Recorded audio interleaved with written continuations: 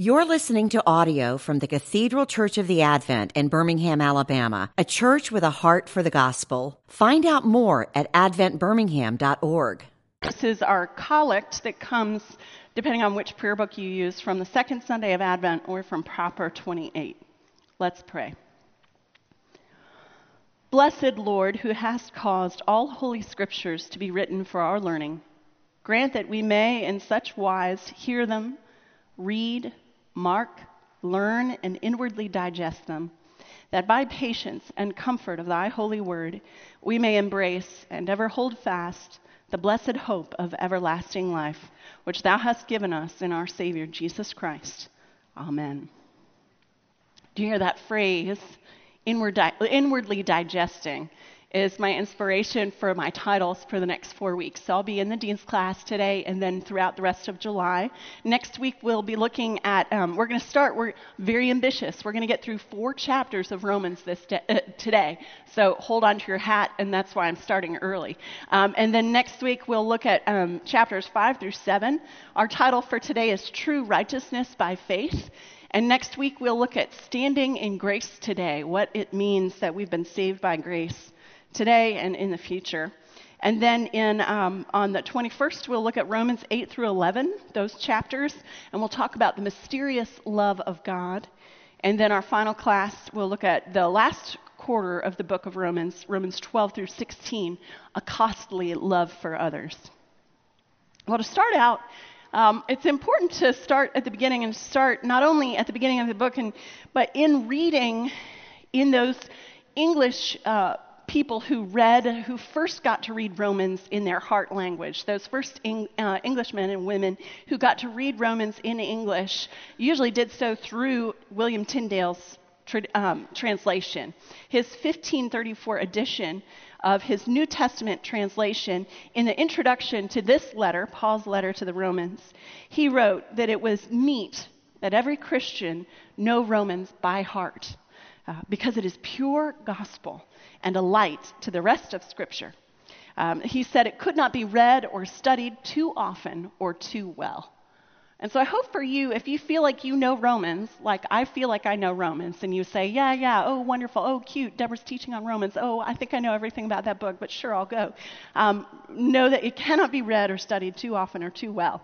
Some of the greats had major conversions while they were reading and studying and marking and inwardly digesting Romans. Augustine, Martin Luther, John Wesley, Karl Barth, all had some kind of conversion while reading and studying this letter. Augustine called it a clear light. Luther said he entered into paradise. Wesley found that blessed assurance all through reading Romans. My first engagement with Romans was probably when I was in elementary school. As an 8 and 9-year-old, we were sent to Summer's Best 2 weeks, which my siblings and I coined Summer's Worst 2 weeks, which it was a summer camp where you had to compete. It was a Christian summer camp where they divided everyone like sheep and goats into 2 different teams. You were either the Romans or the Galatians, and you had to fight each other and compete with each other for points. Talk about not being saved by grace. It was all performance-based, and you had to be athletic. So I kid you not, they made 10-year-olds take a test where they had to learn. I never even got to the point where I was eligible to take this test. If you wanted to get a certain level of points, which they marked off by different letters, if you wanted to get a big S, then you had to wear a long-sleeved shirt and jeans over your bathing suit, and then you had to jump into the pool and take off the long sleeve shirt and the pants, and so you're just in your bathing suit, blow them up, and use them as a flotation device all while you were treading water. Doesn't this sound like a certain level of hell? And for me, I'm a terrible swimmer, and so the fact that this was expected, or thought that we could even learn how to do this, was terrifying. The one area of competition where I excelled was in memorizing Bible verses. That was the one way I could pitch in and gain some extra points for my team, because I could memorize pretty easily. And so I worked my darndest at memorizing, and a huge proportion of the memory memory verses came from this letter, Paul's letter to the Romans. So I memorized them when I was in elementary school, many of the verses that I'm going to be putting on these handouts over the next 4 weeks. I got to memorize as a child. And certainly they informed my faith over the years when I came to faith as a 12-year-old.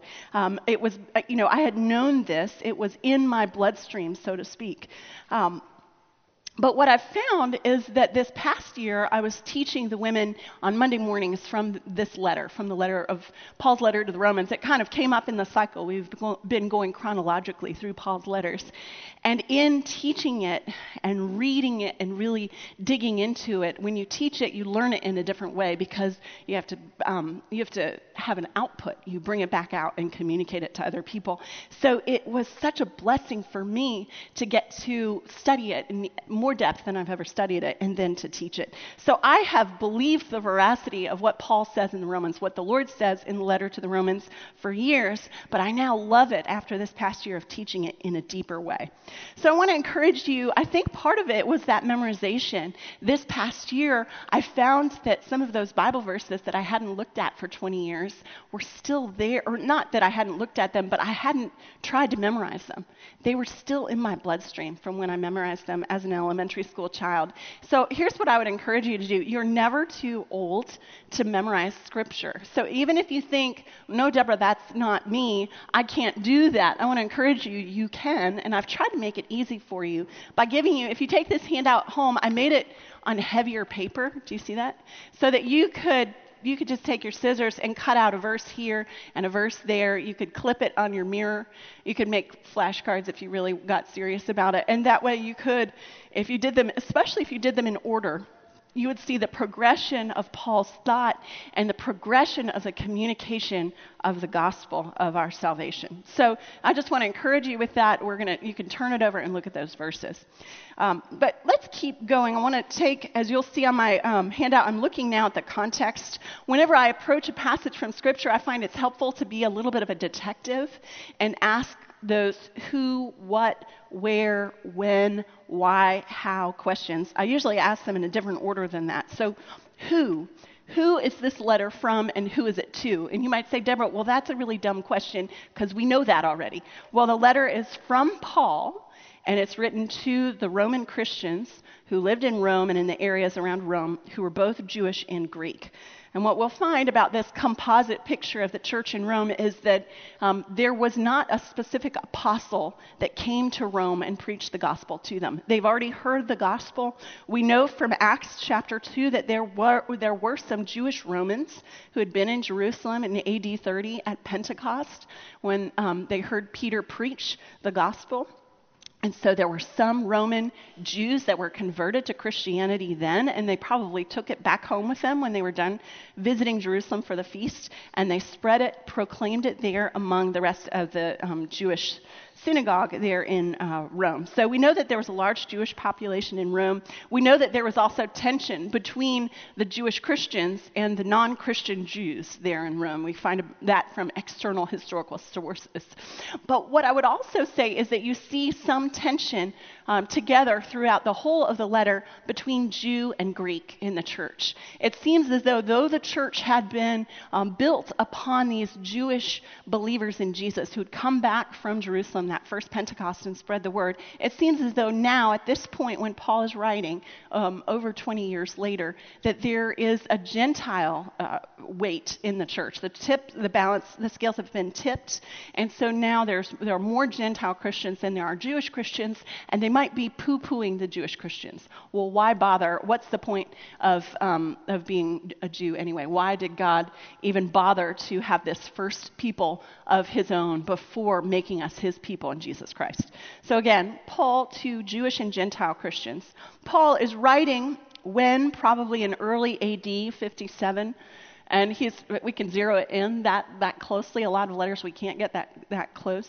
We know he's writing from Corinth, the house of Gaius, and he's preparing at this time to go back to Jerusalem. He has proclaimed the gospel, and when you look at his missionary journeys in Acts, you'll see that Paul starts from Jerusalem, goes up to Antioch. He really starts from Antioch as his home base, and he goes out. Each missionary journey, he's going further afield because he has a special sense of call to preach the gospel in places where no one has ever heard the good news. And so he's going further and further afield.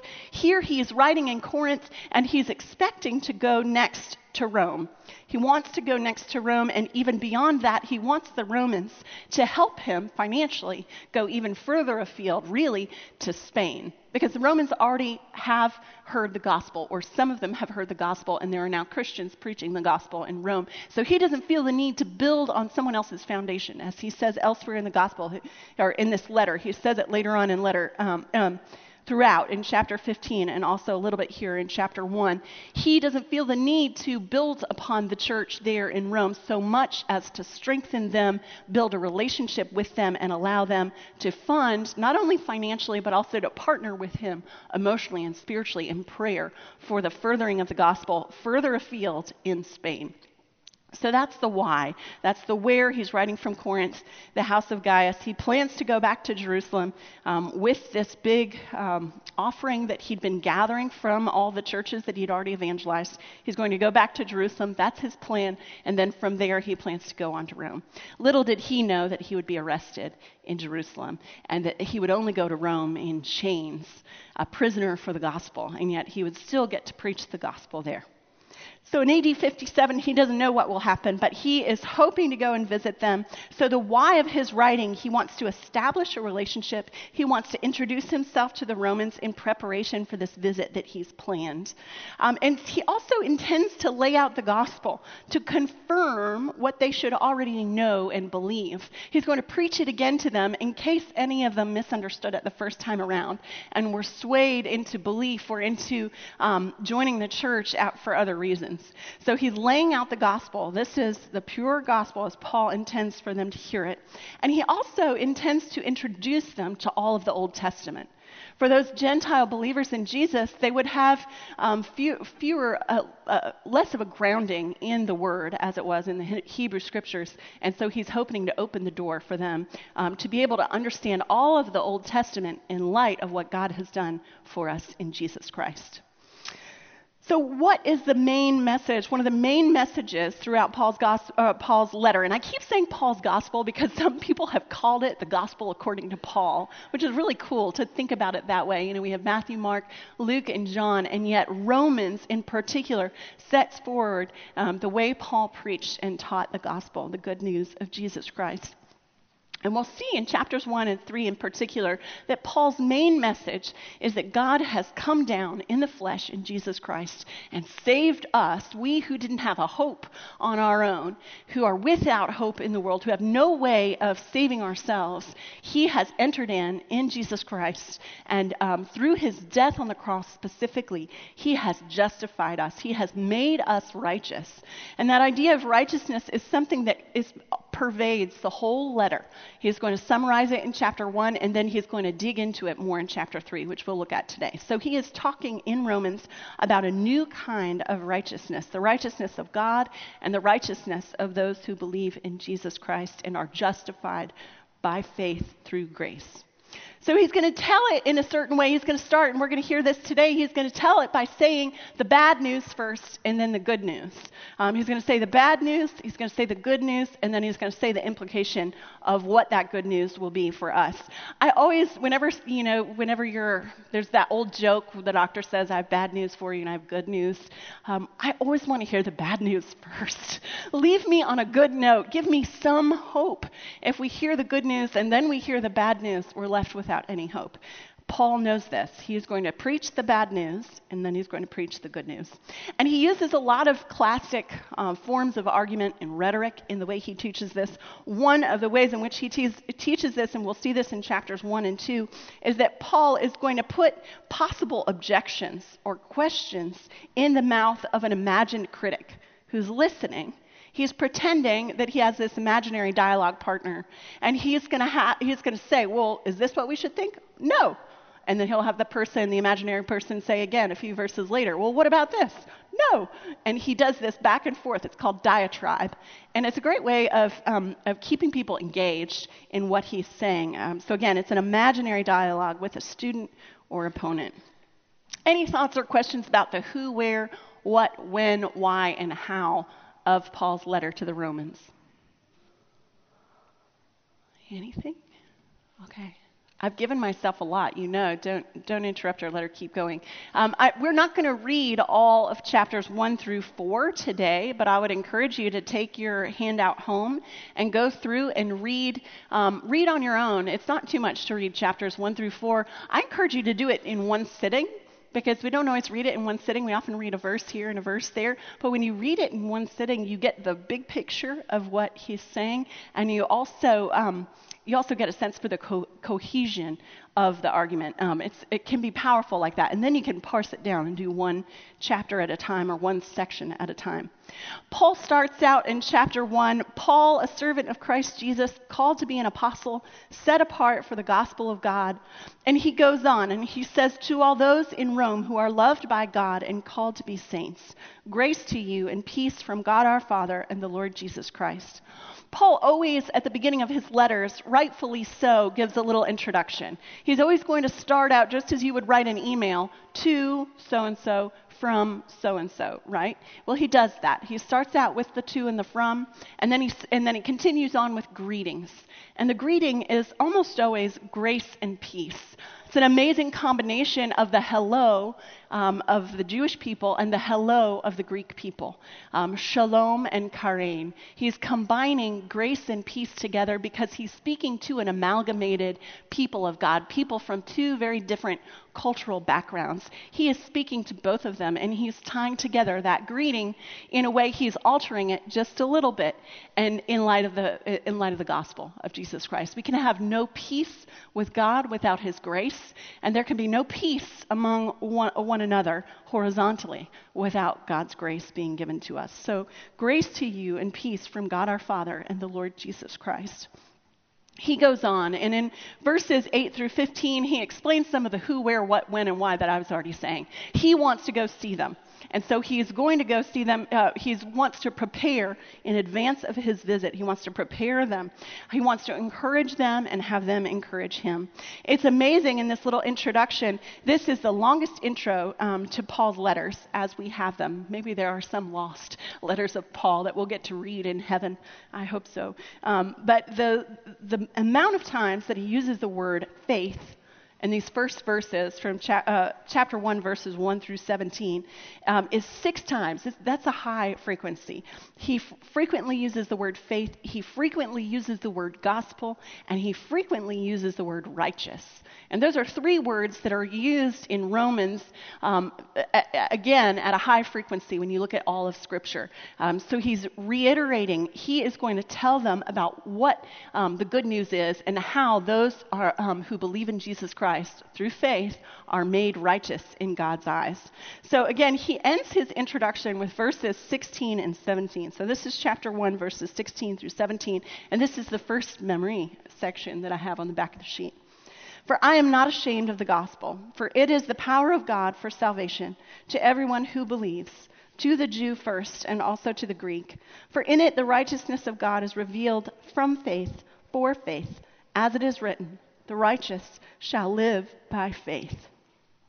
These 2 verses serve as a kind of theological summary of the whole letter.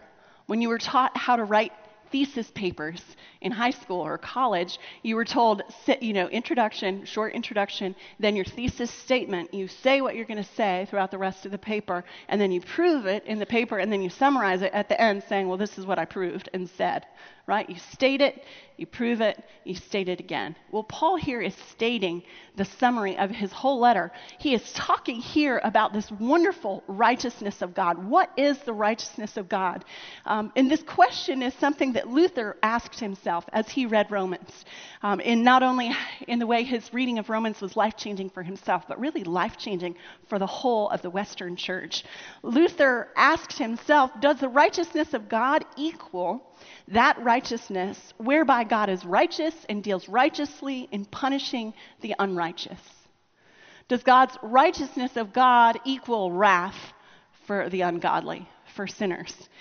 And it's true throughout Scripture that we see God's righteousness revealed in this way. This is called his justice or his distributive justice. Justice, remember, is the same word as righteousness, or just and righteous are the same word. And you have this idea of being right and righteous. God is right in that he punishes sinners, and that there's a scale, a weighing of scales. And yet Luther is saying, no, the righteousness of God here doesn't mean just that. And throughout Scripture, it also doesn't mean just that justice of God. Rather, in his expiration, he said the righteousness of God here equals that righteousness whereby, through grace and sheer mercy, God justifies us by faith. This different view, this different meaning of that same word is shown all throughout the Old Testament. This kind of righteousness of God is understood to be an activity of God, a dynamic sense of his establishing rightness, his making those who are wrong right, establishing his truth. The gospel manifests this saving activity of God in a very clear, unambiguous way, and yet we see it all throughout the Old Testament. Again, we hear in Isaiah 46, the Lord says, "Listen to me, you stubborn of heart, you who are far from righteousness. I bring near my righteousness. It is not far off, and my salvation will not delay. I will put salvation in Zion, for Israel my glory." Again, there are both meanings there. This is hard, this is confusing. But both the meaning of God's justice, his punishing of ungodly sinners, and the gap between our sinfulness and his holiness is present. You who are far from righteousness, you who are far from holiness. And then he's saying, I, in my righteousness, am going to bring you near. I, in my righteousness, am going to save the ungodly. My salvation will not delay. In my righteousness, I will save the unrighteous. He says it again in the Lord says in Psalm 143. Again, the psalmist is asking the Lord, "Hear my prayer, O Lord. Give ear to my pleas for mercy. In your faithfulness, answer me. In your righteousness, answer me. Enter not into judgment with your servant, for no one living is righteous before you." I am unrighteous. God is righteous and just in punishing me for my unrighteousness. And yet his righteousness is also understood in light of his mercy. In your faithfulness, answer me. Save me in your righteousness. Deliver me out of my unrighteousness. So again, when righteousness is attributed to God, it has this meaning as well. It is God's righteousness in this sense, a saving, vindicating intervention of God. And the prophets throughout the Old Testament say that this will characterize the deliverance of God's people in the coming Messiah. This is what they were expecting, is that God would save them from their sins. And you see this in Ezekiel, Jeremiah 31. God will put a new heart, give people his people a heart of flesh instead of a heart of stone. Not only that we would be forgiven of our past sins, but also in his tenderness and mercy, he would make us tender and merciful, that he would give to us a righteousness that we don't have on our own, even while he forgives us from our natural unrighteousness. So again, going on, for Paul, as in the Old Testament, the righteousness of God here is a relational concept. It brings together the sense of his love. In his love, he is willing even to justify the ungodly. He brings people into a right relationship with himself and makes them righteous. And this is appropriated. We receive this. We say, I need this in confessing our sins, and then we appropriate it by faith. The righteousness of God is revealed from faith, for faith, given to everyone who believes, Jew and Greek. And then Paul here quotes from Habakkuk 2, "The righteous shall live by faith." Again, we live by faith and not by sight. And he's going to take this all throughout. So this is his main point, that salvation does not come through our own ability to measure up to the holiness demanded in the law, but rather from God's righteousness in his desire to deliver sinners from their sinfulness. So again, that puts the power in God's hands. That puts the initiation in God's hands. So Paul, now having summarized all of this, he's going to go on. He's going to go on in chapter 1, verses 18 through 32. He's going to go on to talk about the bad news. So he said his statement. If you didn't believe it, now he's going to prove it. In chapter 1, he's going to talk about how disbelief in God's sovereignty and power, which is visible through all of creation, that disbelief brings about idolatry, giving ourselves over to worshiping anything and anyone. And again, we don't go and burn incense at little gold statues that we find everywhere. But when we are anxious about something overly much, I don't know where we're going to be living in our next life yet, and we're moving in a little over a month. That kind of anxiety, if it derails my whole life, it shows that I believe that is more important. Shelter is more important than the Lord God. And that's one where you would say, well, that feels really important, Deborah, and it is really important, and yet the Lord is the one who will provide that. So when we find ourselves metaphorically burning incense, turning over in our mind again and again, well, what about this relationship? Well, what about my bank account? Well, what about how I look and appear in front of other people? All of that is a symptom, a sign of idolatry, that we're putting anything before God in the way we trust, the way we trust in our provision, our protection, and our life, what we need for our life. So disbelief leads to idolatry, and Paul goes on to say in chapter 1, verses 18 through 23, that idolatry leads into immorality. So again, he talks about what can be seen, this is verse 19, what can be known about God is plain to anyone apart from the word of God, because God has shown it to them in all of creation. All of creation displays his invisible attributes. For his invisible attributes, namely his eternal power and divine nature, have been clearly perceived ever since creation of the world in the things that have been made. So even those who don't have the Word of God, who don't know Jesus Christ, are without excuse when they disbelieve in an all-powerful God who's loving and creative in his love. So again, this disbelief leads to idolatry. Claiming to be wise, people who disbelieve in God exchange the glory of the immortal God for images resembling mortal man. Idolatry creeps in, and therefore God gives them up to immorality. Isn't it strange to think about sin and rampant sin as something that God allows us to get into? He allows us to walk into it, which makes me glad that he protects us at other times. So maybe I'm not the worst I could be. Well, thank the Lord for that. That's because he's protected me and kept my feet from walking down that path. For those who disbelieve in the one true God, there is this giving over to all kinds of immorality. And Paul goes on to describe how bad it can get when you don't believe in the one true God. There is an awful exchange, and then God gives them over. God allows those who don't believe in him to experience the logical consequences of their own sins. And God gives them over to the lusts of their hearts, to impurity, is what he says in verse 24. God gives them up to a debased mind to do what ought not to be done. We see here that immorality is a punishment in and of itself. And why? Why does God allow this to happen? Except that he is trying to bring about repentance and the humble worship of the one true God. He allows people to, oh, you want that? Okay, well, you can have that. Just like saying that there's a kind of parenting called love and logic. God is a very good love and logic parent to his people. Love and logic says, instead of trying to come up with all sorts of consequences for my child for what they want to do or what they don't want to do and trying to put that all on myself, I'm going to back away from the consequences and allow them to experience the consequences. A great example, my child wants gummy bears all the time. Well, I'm going to let her have all the gummy bears. She's bothering me for gummy bears all the time. She can have all the gummy bears. She can eat as many gummy bears as she wants till she gets sick and she doesn't want any more gummy bears at all. You know, that allowing someone in the midst of their desire to go to the full length of it to begin to realize, actually, I don't think that's what I wanted. Actually, I think that probably wasn't a good idea.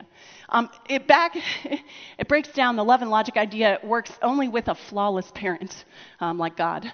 Because I have seen many friends of mine who have their own anger issues. The idea is it takes your anger out of the situation, who will say, Oh, little boys who didn't clean up their toys now have to give all of their toys to the thrift store, and all the children whose mommies shop at the thrift store will get really good deals on really awesome toys.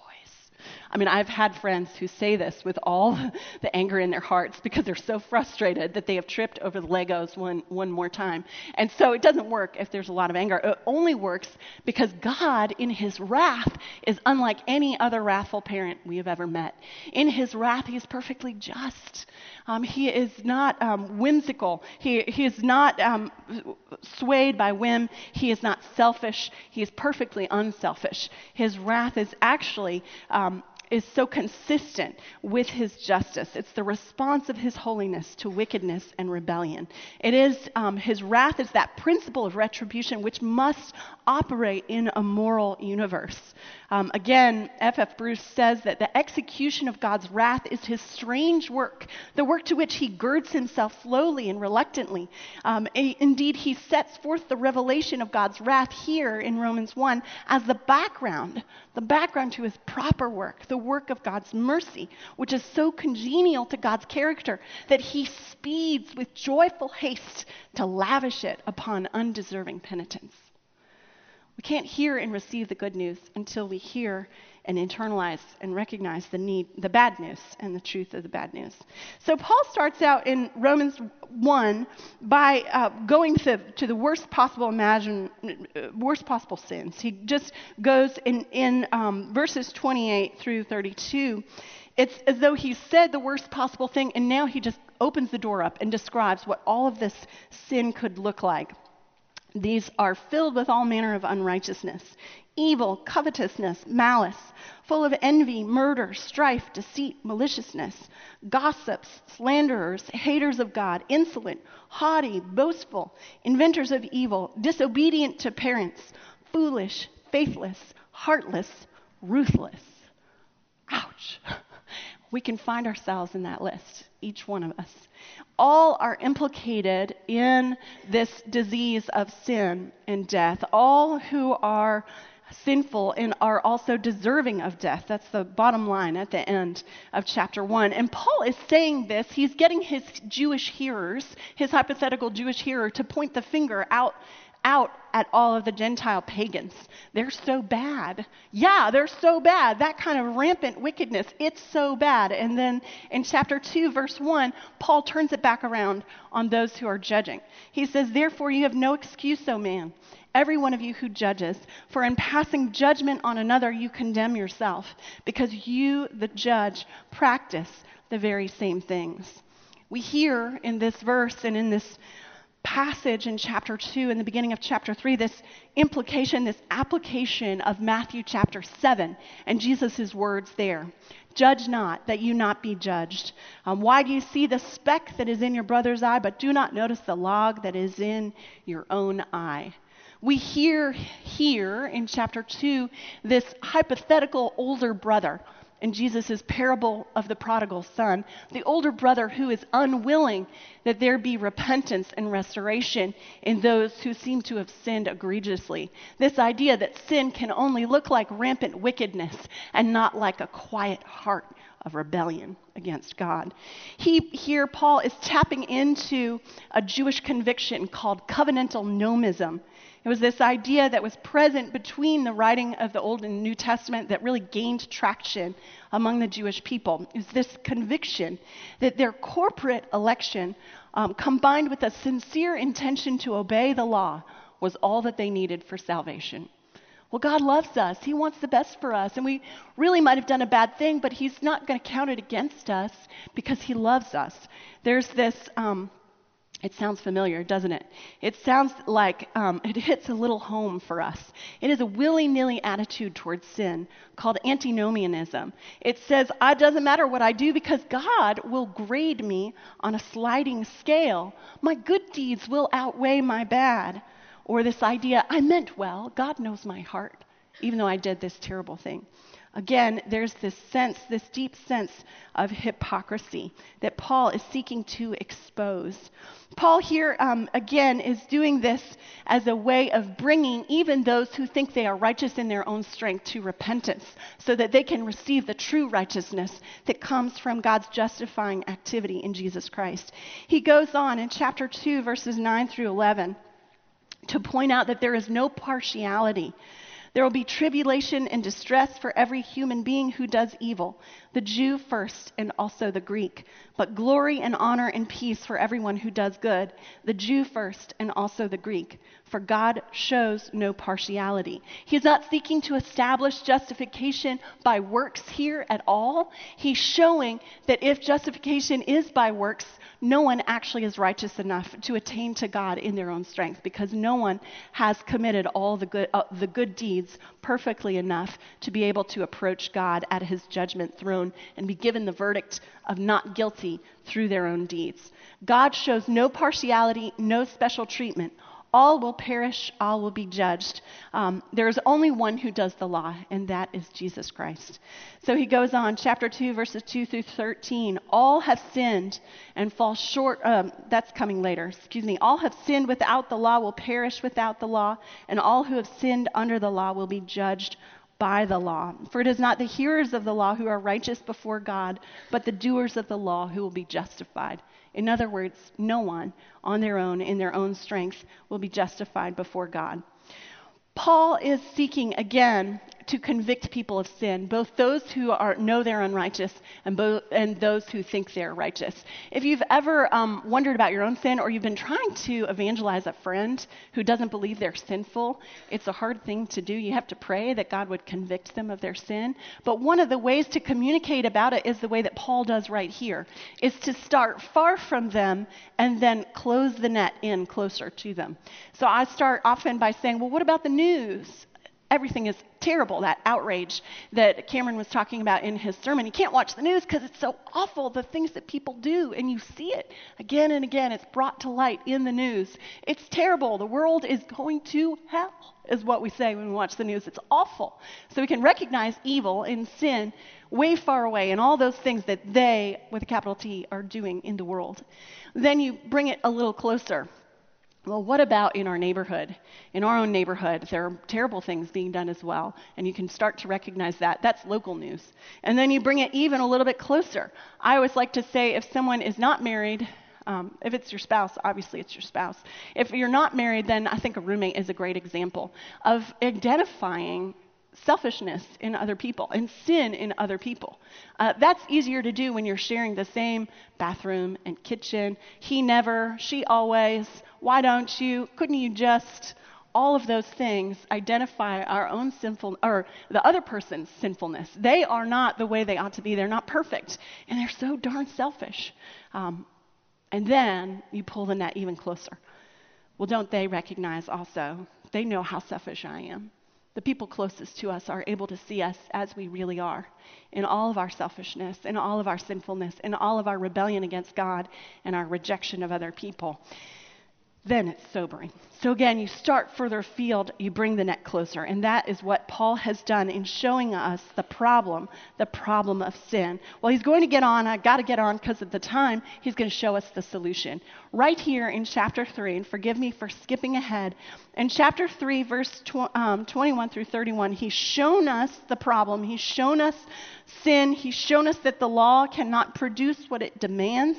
For by works of the law, no human being will be justified in his sight, since through the law comes knowledge of sin. The law silences those of us who would seek to justify ourselves. Yes, but I really tried hard. Yes, but I did this good thing, even though I did this bad thing. The word of the law crushes that sense of self-righteousness and pride. And then, as we are torn down in our own strength, torn down, our pride is broken down, here is the solution in chapter 3, verses 21 through 31. Luther, again, called this paragraph the chief point and the very central place of the epistle and of the whole gospel, because it focuses on justification by faith. He believed that this article was vital. If this article stands, the church stands. If it falls, the church falls. And it begins with those words, But now the righteousness of God has been manifested apart from the law, although the law and the prophets bear witness to it. Again, this is the righteousness of God, not just in his justness in punishing sinners, but also in his desire to save and deliver us from our sin by making us righteous through faith in Christ. This is the righteousness of God through faith in Jesus Christ for all who believe. Again, he's bringing forward that sense of no partiality, for there is no distinction. For all have sinned and fall short of the glory of God, and are justified by his grace as a gift through the redemption that is in Christ Jesus, whom God put forward as a propitiation by his blood to be received by faith. Again, here about God's righteousness. This was to show God's righteousness, because in his divine forbearance he had passed over former sins. It was to show his righteousness at the present time, so that he might be just and the justifier of the one who has faith in Jesus Christ. Martin Lloyd-Jones says there are no more powerful words in the whole of Scripture than these two words, but now. In verse 21, God's property of righteousness is manifested here through his salvation, through sending Jesus Christ to die for us. Here we have the cross as substitutionary atonement, and then we hear that word propitiation. All are justified by his grace as a gift through the redemption that is in Christ Jesus. Paul here uses three different kinds of language through three different terms that he uses. In verse 24, he uses the word justified and redemption. And then in verse 25, he uses the word propitiation. Of those three, we get both the law court and then the slave market, and finally the temple. Three different areas, three different facets of what God has done for us through the cross of Jesus Christ. Justified means that we are declared righteous. We're not necessarily made righteous, that comes later. We're not necessarily treated as righteous, but we are declared righteous, like a judge declaring a sentence from his judge's seat with the gavel and the wig, if you're in Britain, and the robe. He is saying not guilty. This is no legal fiction, but a legal reality of the utmost significance. To be justified means to be acquitted by God from all charges that could be brought against a person because of his or her sins. There is this verdict that is rendered today in the moment that a person believes. So there's the language of the law court. Second, the language of being bought back. Redemption means being bought back. This is the ransoming that happens for POWs, for slaves, for condemned criminals. The payment of Christ's death takes the place of that penalty for sins that is owed by all people to God. There is an exchange, just like the Redemption Center in Amherst, Massachusetts, where I used to go and bring back any bottles and cans, and you get 5 cents back. You were exchanging that aluminum for the 5 cents. And in Massachusetts, everyone is so frugal that you're really going to do it. You're really going to bring, it might be 2 months down the road, and you bring in a huge bag. But there's something really satisfying about hearing all that change clink down in. You get all that money back. There is an exchange. Christ for us. He takes our penalty. We take all of the inheritance of what's his, the life, the joy, the peace, and the righteousness. And then finally, propitiation.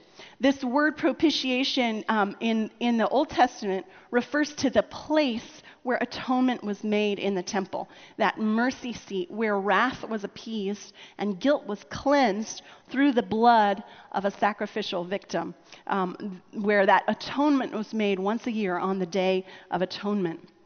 And again, this idea of cleansing brings about that forgiveness. So Paul here has pressed into service the language of the law court, the slave market, and the temple to do justice to the fullness of God's gracious act in Christ. Pardon, liberation, atonement, all are made available to all by his free initiative, and they are appropriated by faith. Again, so all are invited, those who believe get to actually receive. And we'll see in verse 6, this is God's true righteousness, that he makes us righteous through his declaration and through his Son. There at the cross, both of God's kinds of righteousness, that righteousness in punishing justly those who disobey, and also his righteousness in delivering the ungodly through justifying them, that happens right there at the cross. And that's why verse 26 is one of my favorite verses, because God in the cross himself is taking on the punishment for sin. He is checking the box, so to speak, atoning for the guilt. The penalty has been paid, and he is also extending his mercy to the ungodly, to the undeserving. He is both just and the justifier through his death on the cross. He there is paying the penalty himself. So I'm going to pause right there. I know we have like one more minute, and all of chapter 4. So I just want to encourage you to go ahead and read chapter 4 yourself. Chapter 4 talks about faith and appropriating that belief in Jesus Christ, saying, God has given, I needed the gift, God has given the gift, I received the gift by faith, trusting in his grace and mercy for me, just like Father Abraham trusted so long ago. So let's pray and I'll let you go. Lord Jesus, we thank you and praise you for the truth of what it is that you have done for us. We thank you, Lord, for your cross. We thank you, Lord, that there God's mercy is revealed to us once and for all. We see it all throughout Scripture, and yet there, without a doubt, you are shown to be who you are, one who is both just and merciful. And so we thank you, Lord, for upholding righteousness, upholding holiness, even while you also reach down and lift us up back into relationship with you. And so we ask, Lord, that you would give us the grace to walk, especially this week, in the light of your work on our behalf in Jesus Christ. And it's in his name that we pray. Amen. You've been listening to audio from the Cathedral Church of the Advent. If you live in Birmingham or find yourself visiting, we hope you'll join us for one of our Sunday services. Find out more at adventbirmingham.org.